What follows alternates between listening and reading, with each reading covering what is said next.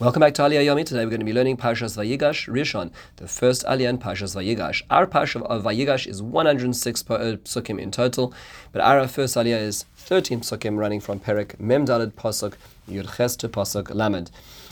The topic of our Aliyah is confrontation. It is Yehuda coming forward in front of Yosef to make his case for the sake of his brother Binyamin. Let's hear a basic summary. Let's take a look at the ideas, and then we'll question some of those ideas together. So Yehuda Vayigash Elov Yehuda, the Yehuda approaches Yosef and he says, "Bi Adoni, please, my master, let me just speak in front of you, because don't get angry. I know that you're like Pharaoh. Let me recount what happens." And Yehuda goes step by step to explain what had happened, just to recapture all the details.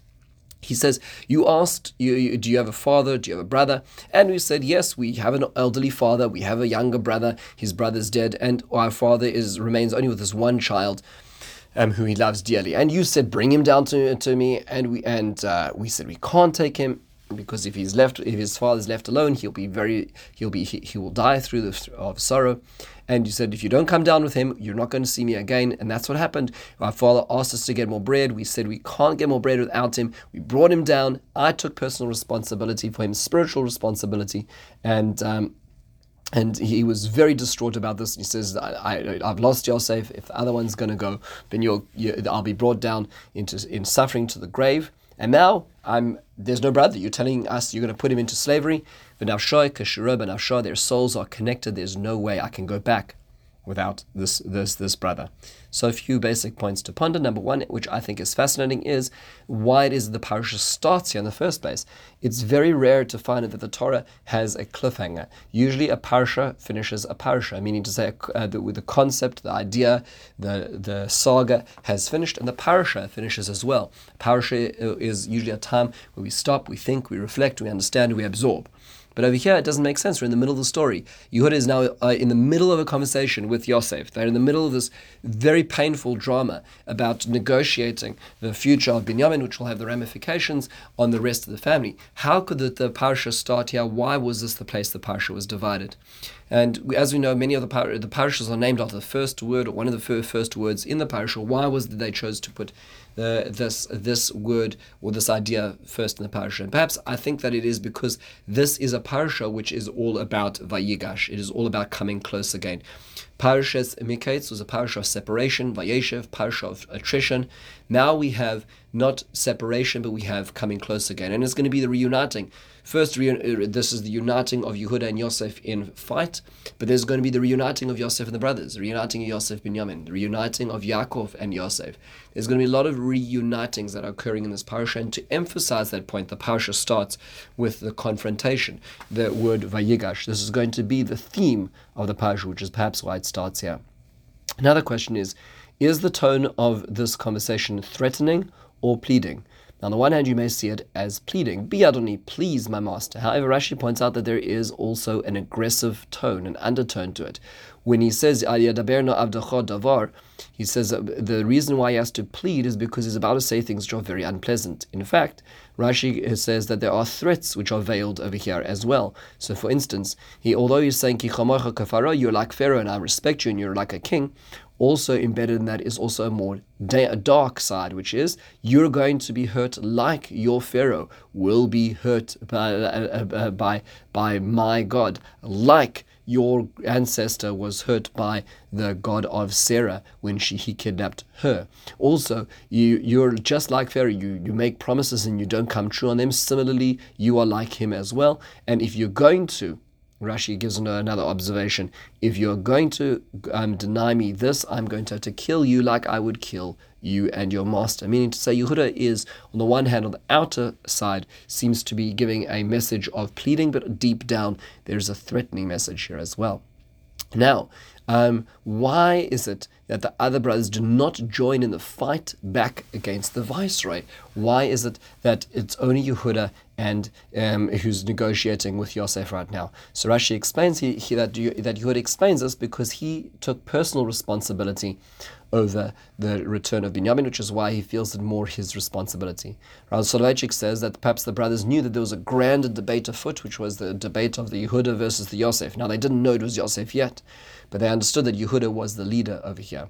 To me, it would seem that the brothers seem to fall into three camps of peoples. They are leaders, instigators, and victims over here. If you go back to the sale of Yosef, Yosef was the victim, and then you had the instigators, which were Shimon and Levi. You had those who hesitated, like Reuven and Yehuda, and most of them were really followers.